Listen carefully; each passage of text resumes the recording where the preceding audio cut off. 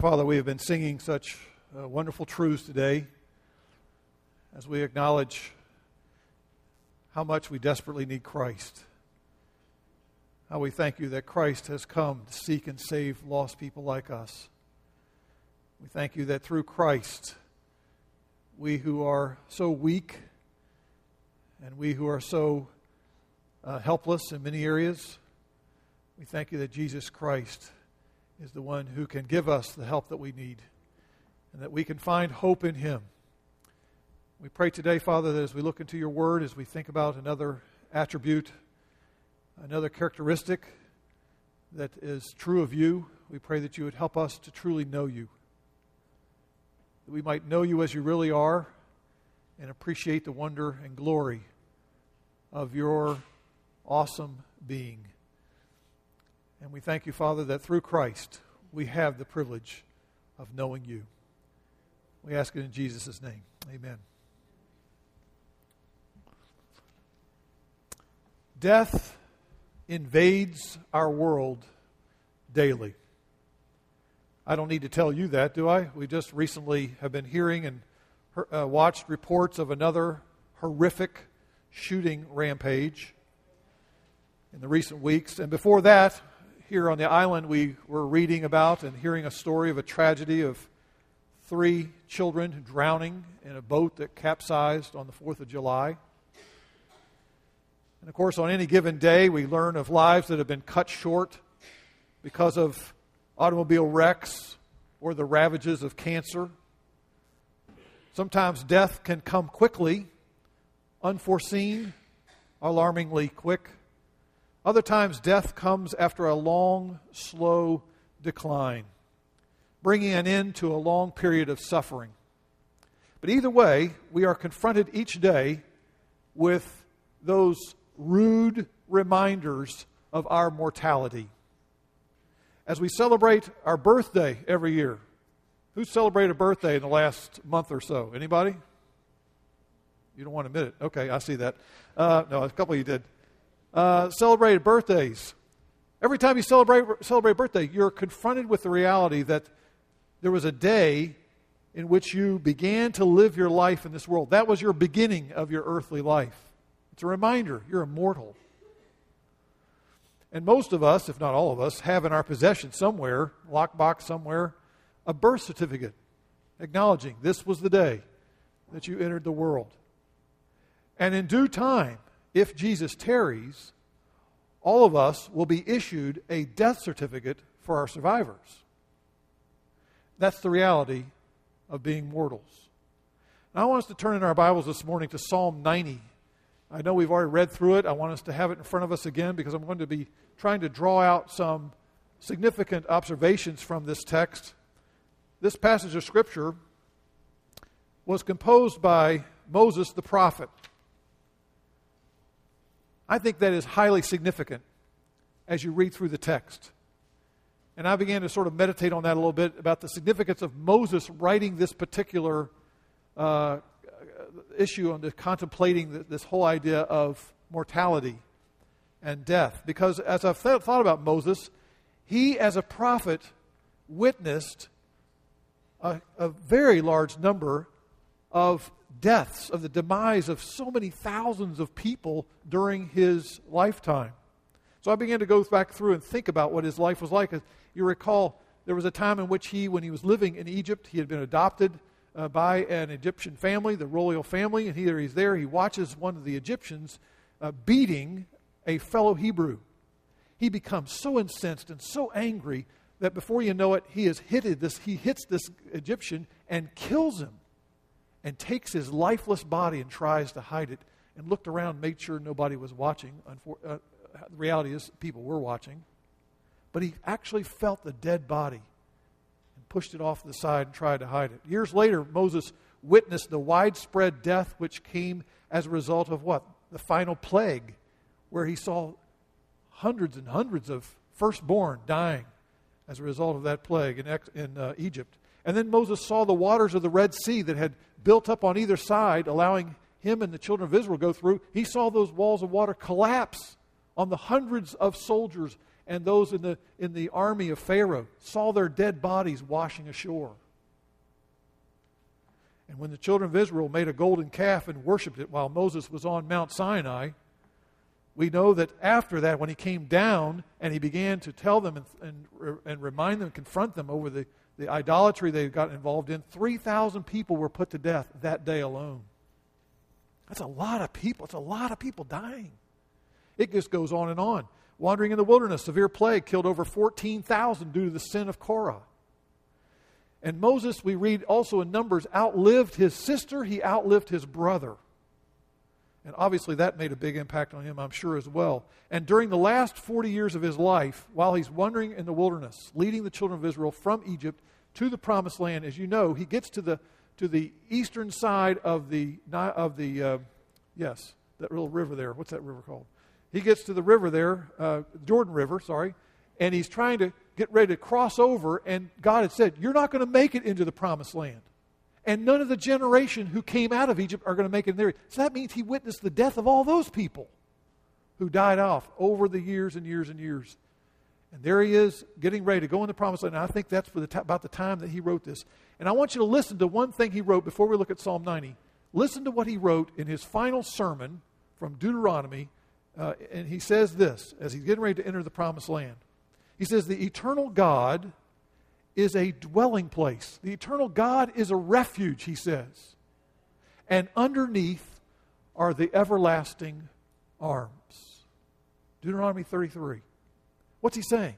Well, he's saying, I've contemplated the brevity of life. I've contemplated the fact that there is no ultimate security in this world because why? I've seen lots of death. I myself, he says, I'm going to die. So he's speaking to the next generation. Remember, there's an everlasting God. The eternal God is your ultimate refuge. Now I want us to look at this hymn that he's composed here, this Hebrew hymn in Psalm 90, because he's going to now offer some reflections about mortality and also human mortality, and also the eternality of God, the fact that God is eternal. And as we look at this, I want us to look carefully at a couple of points here. Let's look first of all now reflecting on the eternality of God. Look at verse 2. Well, we'll start with verse 1. O Lord, you have been our dwelling place in all generations. Before the mountains were born, or you did give birth to the earth and the world, even from everlasting to everlasting, you are God. God is without beginning, and God is without end. And one of the unique attributes of God, which we talked about in previous weeks, we used the very the significant word, incommunicable. That means we can't imitate this completely. We cannot in any way match this particular attribute of God. It's incommunicable. It's a unique attribute of God. His eternal existence is what sets him apart. Because every other form of life has been created by God. We have a beginning. We were made by God. So God is timeless. He is ageless. And he has always existed, and he always will. The angels in heaven in Revelation chapter 4, it speaks of them being before God, and they recognize in their worship of God how significant it is that he has always existed. Listen to what the angels say in heaven. Day and night they do not cease to say, Holy, holy, holy is the Lord God the Almighty, who was and who is to come. And when the living creatures give glory and honor and thanks to him who sits upon the throne, to him who lives forever and ever, the 24 elders will fall down before him who sits on the throne. They will worship him who lives forever and ever, and they will cast their crowns before the throne. God's nature is such that he lives forever and ever and has always lived forever and ever. And therefore he is worthy to be worshipped. Our lives on this earth are only for a mere moment. And God is forever. The Lord is worthy of glory and honor because he's the uncreated one. He is without a beginning or an end. Psalm 93, again, tries to portray the significance of this. The Lord reigns. He is clothed with majesty. The Lord has clothed and girded himself with strength. Indeed, the world is firmly established. It will not be moved. Your throne is established of old. You are from everlasting. Again, the reminder of the significance of God is so awesome in that He is the uncreated one. He is eternal. William MacDonald has summarized, I think, some helpful implications of this verse there in Psalm 93. He says this, I think it's in your notes. God is an eternal king who reigns forever over an everlasting kingdom from an eternal throne. That's the God that we're called to worship. No wonder Moses anchored his need for security, anchored his need for stability in the face of death to the eternality of God. It's something he was drawn to think and ponder. Because why? Because he was aware of how weak he was and how he knew his life was about to expire, his physical life. That's the nature of God. Think about for a moment the names of God and his eternal nature. There are many titles, of course, given to God found in Scriptures, but there are some that emphasize this uniqueness of his eternal nature, starting off with Abraham. Here's Abraham receiving from God these promises. He says, you're going to have this son. It's an impossible thing, humanly speaking, but you're going to have this son, and from him are going to be all the people of the earth are going to be blessed. And so after a while, as Abraham begins to try to grapple with what all that means, finally there are moments in which we see the glimpse of his faith evidence itself. And he says in Genesis 21, he refers to God, the God who has made this covenant with him. He says, you are the everlasting God. Now that's significant because the time in which he saw other people and other cultures around him all had a God who was developed by or invented by various people groups as they came up with their own gods. But here he says, no, God, you are the everlasting God. And Isaiah, years later, challenged the people of his generation who were assuming that God had somehow forgotten about them.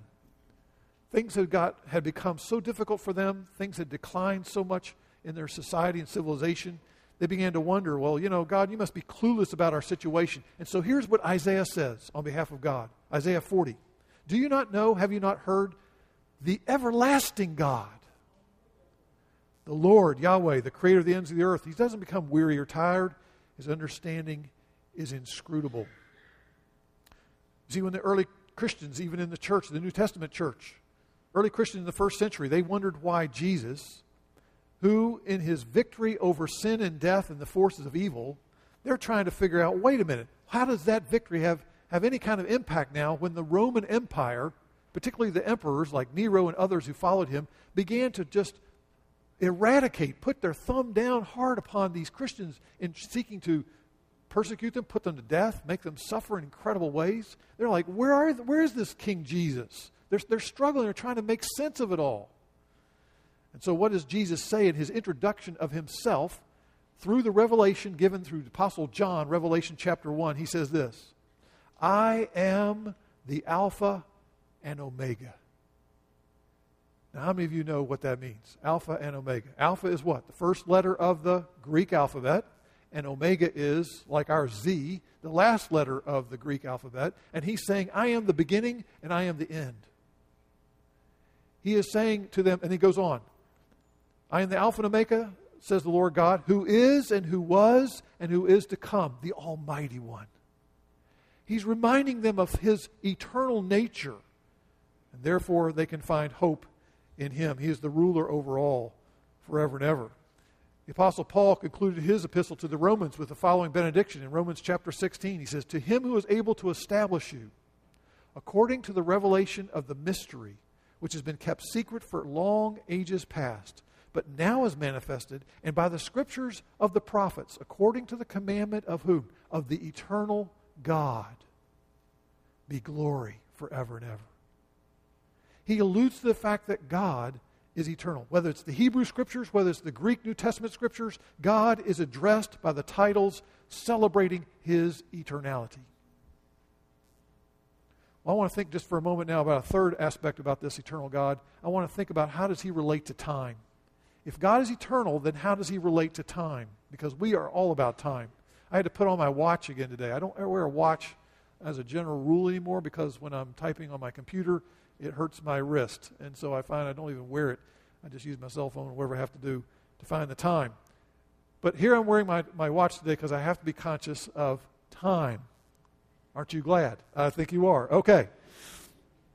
Let's think about this, about how does God's relationship to time work? Well, the issue of how God relates to time, I'm going to say, first of all, this can easily show you how small our puny brains are, okay? So I'll just admit that. It just pushes the limits of our understanding. We start talking about these big subjects about time and God relating to time. First of all, I need to point out that God created time.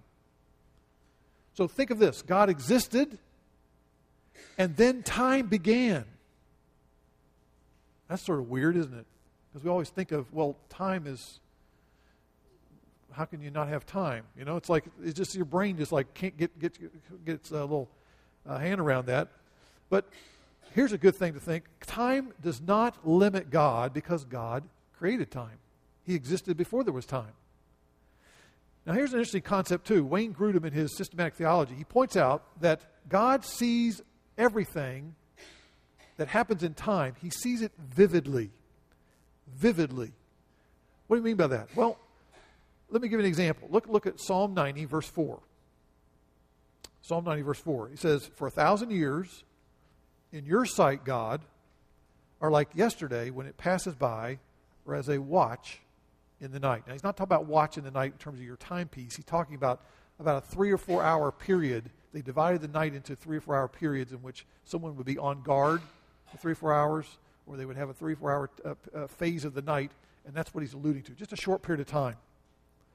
So what he's saying here is, he's saying that for a long period of time, it seems like nothing to God because he vividly knows all the details within that long period of time. How different that is from you and me.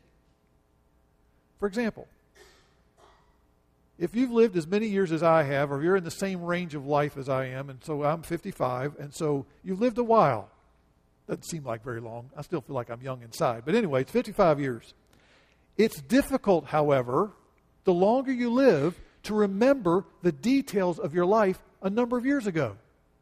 For example, I've been sitting here thinking, okay, would I be able to tell you what happened on the 29th day of July when I was 29 years of age? Forget it. It is just blur. I don't know I can't even hardly think where I was then. I don't have full dementia, okay? I'm just telling you. You do that for yourself. Where were you when you were 9 years of age on the 29th of July? What were you doing? Can't think back that far. Don't know. I might be able to tell you where I lived. I might tell you a couple things. But what exactly happened that day? Forgot it. And now you think about, that's just one day in our short lifetime here. If you pressed me, don't press me though. I can't even hardly tell you the details of what happened 3 months ago, right? For some of us. Okay, here's the point. Our memories fade over time. And the details of what happened in my life, more and more increasingly, are lost as I add more and more experiences to my life day by day, right? Does that happen to you? Am I alone in this? You're with me, right? Okay. Now, think about God. Think about the details of all of what's happening in history. Just take a sample, as the psalmist says, let's take a 1,000-year period. Take a millennium. That to him was like a huge span of time. That's a number of generations. Take all of those events of that time, all the days of what happens at, and say, God is so aware and sees so vividly the details of every moment of that time, it's as if it happened just yesterday. Now, some of us can remember what we did yesterday. I hope. Think for a moment. Hopefully it'll come back to you. But that's how vividly God sees a huge span of time. Because why? He's eternal.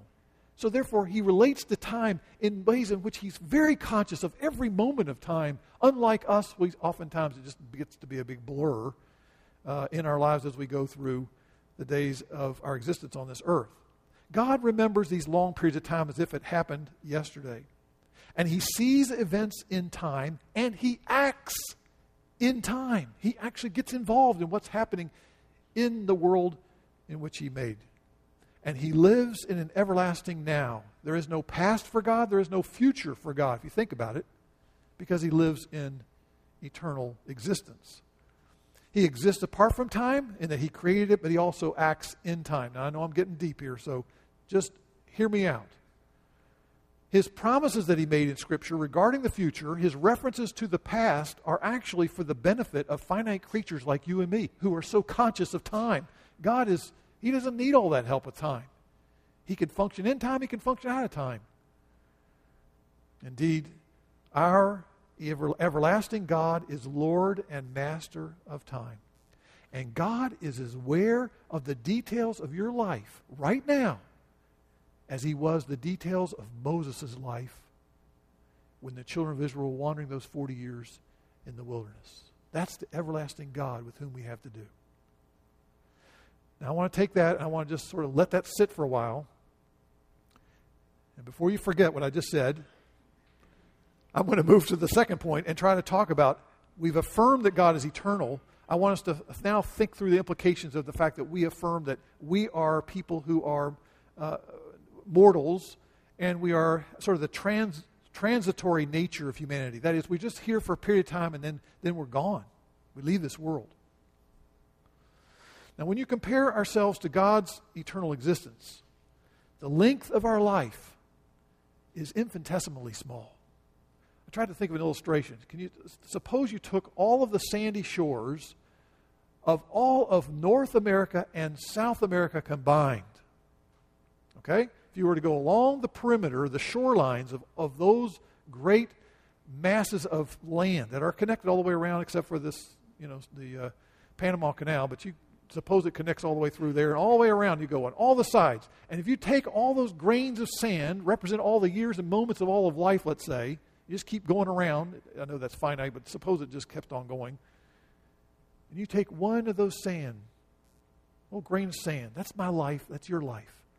In the long, vast flow of eternity. Just blows your mind about how short our life is compared to the vastness and the length of God's eternal existence. And here's Moses now. He's mentioning in this text, in verse 5 and 6, he talks about how we wither away. God sweeps them away.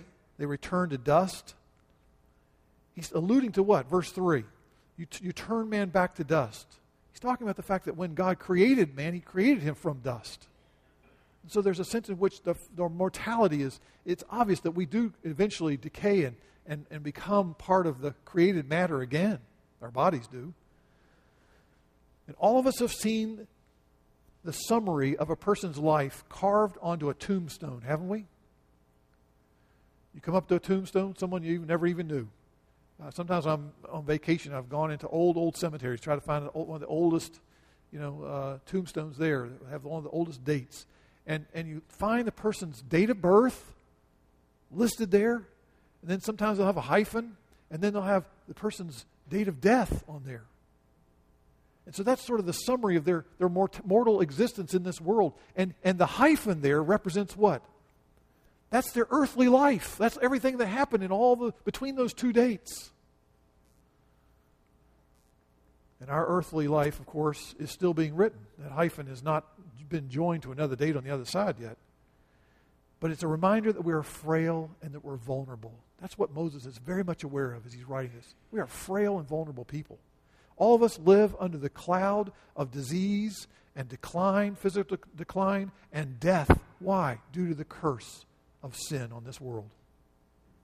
And whether we live a couple of decades or whether we live a full century, which many people do, amazingly, in our world, the fact is that all of us, because we're made in the image of God, we yearn to be people who have a continuing nature. We yearn for eternity. We yearn for something to keep on going. And I find it interesting that Ecclesiastes chapter 3, verse 11 affirms the same thing. It says, God has made everything appropriate in its time. God has also set eternity into their heart. Because we're made in the image of God, He has wired us to long for permanence and to have eternal significance beyond this world. So Moses, not surprisingly, in this psalm, he turns his heart toward God as he approaches his death, as he feels the weakness of his physical body start to take hold. And since God is uncreated and eternal, He alone is a safe refuge Notice that, verse 1. God, you alone have been our dwelling place. He talks about the fact that there is a sense in which there is safety in God. And many of us will never give a moment's thought to the suddenness or the unplanned interruption of death. Across the generations of time, there have been many civilizations that have come and they have gone. And God has been and ever will be the only sure foundation. Only an everlasting God can make eternally secure the people who trust in Him. God is a refuge, a secure dwelling place for those who will humbly rely upon His promises, including the promise of a Redeemer. Indeed, Jesus Christ, the only mediator between God and man. And Jesus conquered death. He now reigns in heaven. And the only security available to us to face our own demise and the resultant judgment which will inevitably follow for any sinner who has defied God and broken His laws, which is all of us, the only security we'll find is to be united by faith to the sinless Son of God. And to therefore find in Him the one who loved us, the one who gave Himself up for sinners like us. He is the only one who could give us that security. In facing his own death, Moses confidently, with a great expectation, he knew that God not only existed, but he knew that God dealt in mercy and grace to those who trusted in Him and His promises. And it says in Hebrews chapter 11 that Moses and those of his generation died looking forward to the city with foundations whose architect and builder is God. He looked beyond this world to a world to come. What a difference that is to people who don't trust in the true everlasting God and His promises. I came across Mark Twain's writings not too long ago. His actual name is Samuel Clemens. And as he moved toward death himself, he became more cynical. He became more full of doubt as he thought about death. And this is his reflections about what life in this world will ultimately play out like. He says this: a myriad of men are born. They labor, they sweat, and struggle. They squabble and scold and fight. They scramble for mean little advantages over each other. Age creeps upon them. Infirmities follow. Those they love are taken from them, and the joys of life is turned to aching grief. There's a lot of truth to that, right? Then he says this: death comes at last. And they vanquish from the world where they were of no consequence. Speaking of everybody who's lived in the world, it's of no consequence in your life. A world which will lament them for a day and forget them forever. Wow, what a cynical view of how life will play out. That's when Jesus is nowhere in the picture. That's when we don't really have a sense of the greatness of our eternal God and His promises in Christ. Now, what I'd like to do is ask you to turn in your Bible just for a second here. Stay with me. We're going to dig in some more deep water here just for a second. In 2 Timothy chapter 1. 2 Timothy 1.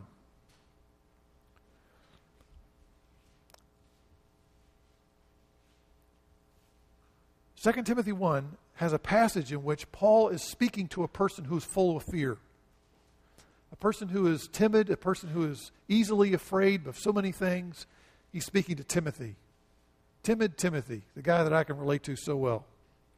And in speaking to Timothy, he's saying, listen, Timothy, I want you to be confident, not in yourself. I want you to be confident in God. I want you to be confident in the gospel. I want you to be confident and not let fear control your life, because you have much that God wants to do in your life, but I don't want you to see you sidelined over here, timid, away from being willing to suffer for the gospel. I want you out there serving Christ and doing whatever He calls you to do. And so in reading this passage, I want you to notice now that hope-filled, indestructible security for mortal sinners like you and me is inextricably joined together and tied to God's eternal plans. We're talking about God and His eternality. We know that God has an eternal plan. Look at what he says here. 2 Timothy chapter 1, verse 8. Notice that again, the emphasis on God's eternal purpose, God's sovereign work in providing through Christ the ground and salvation of true eternal security. He says, God saved us and called us with a holy calling, not according to our works. So it's not about what we've done or accomplished or failed to do or failed to accomplish. It's not according to our works, but according to His own purpose and grace, which He granted us in Christ Jesus from all eternity. Folks, that's deep water. That is beyond my understanding. He's talking now what? Talking about eternity. That's before my time.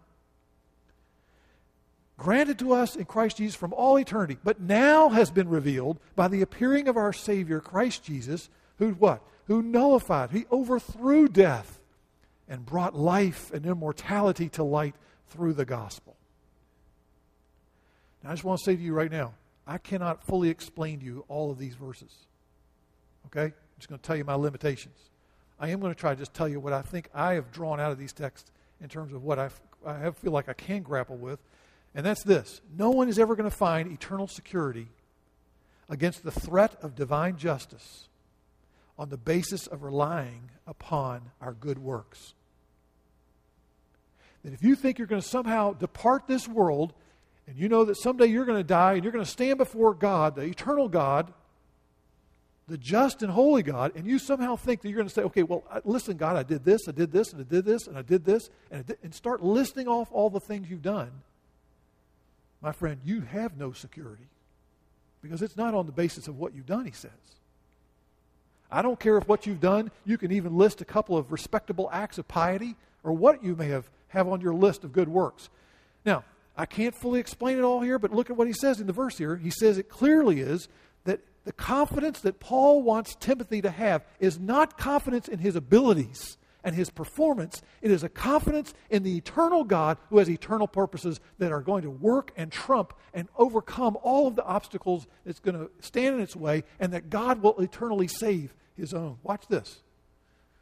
He says that God is sovereignly designing, initiating, sustaining, and completing salvation. It is God's eternal plan to save sinners on the basis of His sovereign grace. And that was revealed when Jesus came and carried out all of His ministry. And He, therefore, at His first coming, His first appearing, clearly God's eternal purposes were carried out, which the Father wanted Him to do, in fulfilling what? This incredible salvation. And believers, therefore, can have boldness, we can have confidence to have access to Jesus, to have a relationship with Jesus, and to know the eternal God through Jesus Christ and what He's done, not on the basis of our good works, our attempts to try to be better people.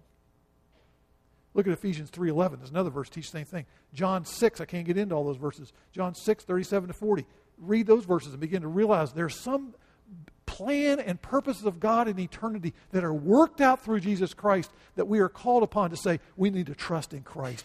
He has the plan, and God is working the plan in accordance to what He has chosen to do in eternity. And because of Jesus, the righteous life that He lived and the selfless sacrifice He died upon that cross and His resurrection from the dead, then those who are joined to Him by faith, we can therefore what? Know that death is found to be inoperative in us. Does that mean we're not going to die? No, it means that death does not ultimately have its final way with us. It does not remove us from God permanently and leave us in despair and cut off from the God who made us. Essentially, what happens when you die and you're in Christ, it ushers you into the presence of Christ with the assurance that someday you will be complete, even having a resurrection body, because Jesus Himself broke the chain of death.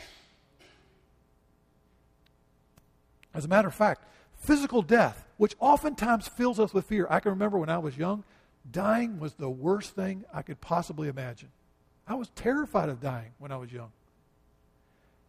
And now, as I've learned and read through the Scriptures and I realize what Christ has done, not because I'm a good person, but because of Jesus, I can now say, I look at death and I can say, well, if I were to die, it's very much better. Philippians 1:23. Because when I die, guess what? I go to be with Christ, who Himself has won the victory over death.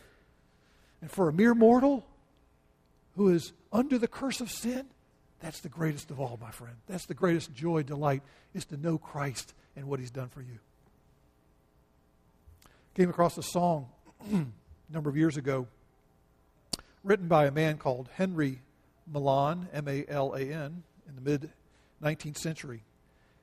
And it's been modified, the words. He says this: for those who are in Christ, a true believer, you think about dying, he's got a whole other twist on it. He says, it is not death to die.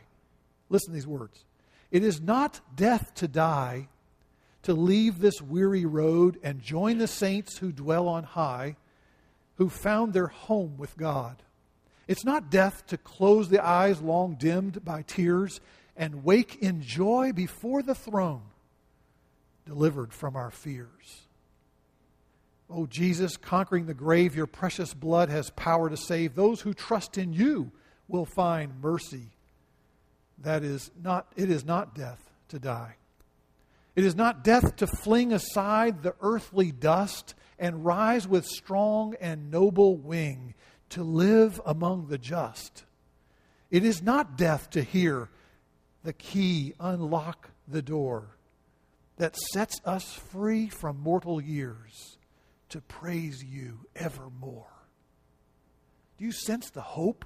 Do you sense the confidence in the person who wrote those words? In our world, some people assume death is the worst thing that could possibly happen to you. Now, it is an awful thing. I don't want to downplay that. I've cried over many people dying, believe me. But death for a believer ushers us into glory. And because of Christ's victory over the forces of death and evil, we are confident that there is this full redemption. There is the full restoring that God is going to bring about through Jesus Christ someday in our body and our spirit. In the gospel, God has secured through Jesus Christ a life that is immortal and incorruptible. And through the work of Jesus, who paid the penalty for sin, dying on that cross, being raised for our justification, sinners like you and me can now enjoy the gift of what? Not just temporal life, eternal life. Eternal life, not just in terms of quantity of life, but eternal life in that is we share in the life of God. We actually know God. We actually can enjoy God. We can have a relationship with God through Jesus Christ and know the one whom He has sent. That is eternal life. It is something you can possess even now in this world through Jesus Christ. I wonder, do you know that gift? Are you confident of Christ? Do you know God or just know about God?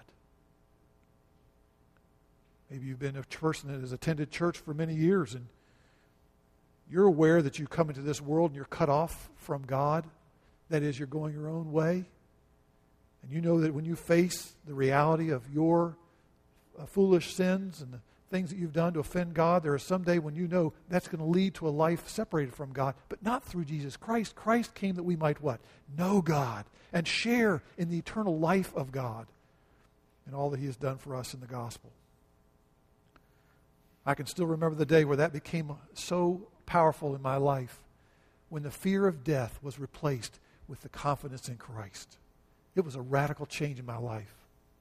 And it gave me a sense in which the beginning of my confidence is in Jesus, to know that a mere mortal like me can enter into the life of God. Why? Because I've joined to Christ by faith. What a joy, what a delight, what a blessing. Let me just point out one more thing I want to mention here in terms of practical things here. I want to mention too that because God is eternal, there is a danger that we need to resist, or there is a tendency we need to resist, and that is we live in a society that basically says what's important is what happens now. Now is when it's all the significance of everything that's going to happen is right now. And so people who are materialists, people who think that all that exists is all you see right now, there is no God, they would say that life is meaningless in the big scheme of things, and therefore they follow the philosophy of what? Eat, drink, be happy. Why? For tomorrow you die. It's all over. That's it. They don't have any sense of eternity. They don't have any sense of relating to the eternal God. The Bible, on the other hand, verse 12, Psalm 90, says, if I'm aware of how mortal I am and how my life can just slip away so quickly, and I'm aware of the eternal God who's there and who has created time, he says, listen, I need to be in prayer. I need to say, Lord, give me a heart of wisdom. Help me understand what's important in life. Help me live a life in such a way that I'm living in accordance with your insights and your truth, and I'm living those out of my day-to-day life, and that I am therefore investing myself in seeking your kingdom as opposed to my kingdom, getting done what I want to see accomplished. And so he says we need discernment. We got to figure out what it is that's eternally important and pursue the things that God would have us pursue. And that means for some of us, it means I got to slow down a little bit and pray a little more. Because prayer is an assumption that there is an eternal God who's at work in time. And that I desperately need Him. And I can have a relationship with Him, and I need to be in communion with Him. And if I'm just running around in life doing, and living life on my own, then I really have not gained a heart of wisdom that says, I need God.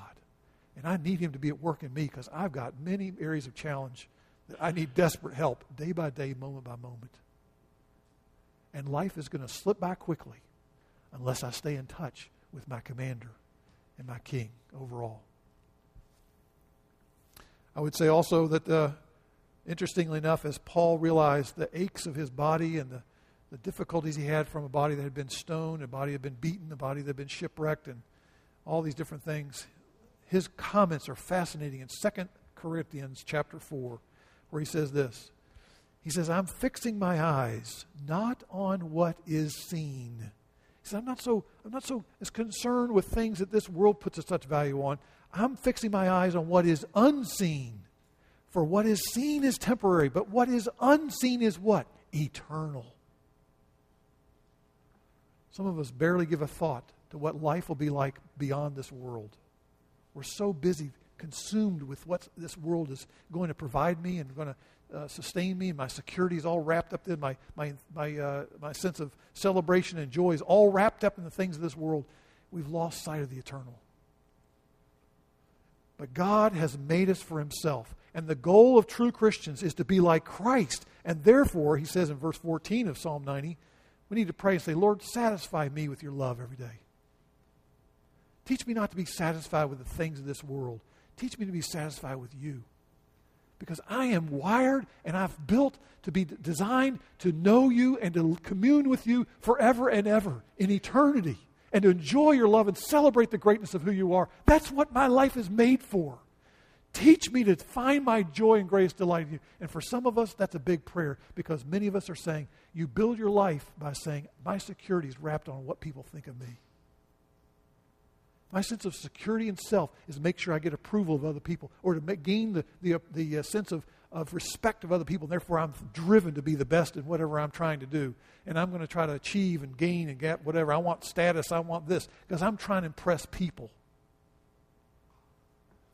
And I would say to you, Moses would remind you, said, hey, listen here, I've seen a lot of people die, but God is eternal. You need to seek Him day by day to be satisfied in His love for you. Go to the cross. Find Jesus to be the one who gives you that sense of satisfaction, wholeness, and security and love. Go to Christ, and you'll find it in Him. Let's pray.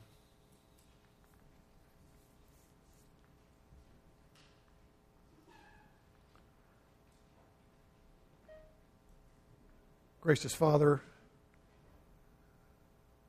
you have allowed all of us to live so many days upon this earth by your grace and your mercy. We don't deserve to live, Lord. The Scriptures say, he who sins, he shall die. And Lord, sometimes we try to push away the reality of our mortality. We try to ignore the fact that we are weak people who have no hope in and of ourselves. A people who are insecure, vulnerable, transient. And Father, I pray that today you might impress upon everyone here how much we need Christ. how much we need to join ourselves to Christ by faith, not trying to be better people, not trying to earn some sort of merit, but to trust Jesus and alone, Him alone, in what He has done in His first coming, to provide for us a hope, an eternal inheritance. Lord, teach us to rest in the living hope we have in Jesus Christ, to know that His resurrection from the dead has provided the only means we'll ever have to have an imperishable, undefiled inheritance reserved in heaven for us. And Lord, I pray that You would teach all of us to rejoice in the fact that we are protected by Your power as we trust in Your great salvation. Fill us, Lord, with so much confidence and so much a sense of security in Jesus Christ that we can be risk takers in this world. We can be bold. We can be people who step out and not be so entangled in having to have all the things and all of our security and joys wrapped up in the material things of this world, that we can be freed up, Lord, with a passion to know You and to make You known. And so, our eternal God, may You accomplish Your eternal purposes among us, even by drawing to Yourself, even this day, those who, as of yet, have not found Christ to be their joy and their hope and their only means to eternal life. We pray in Jesus' name. Amen.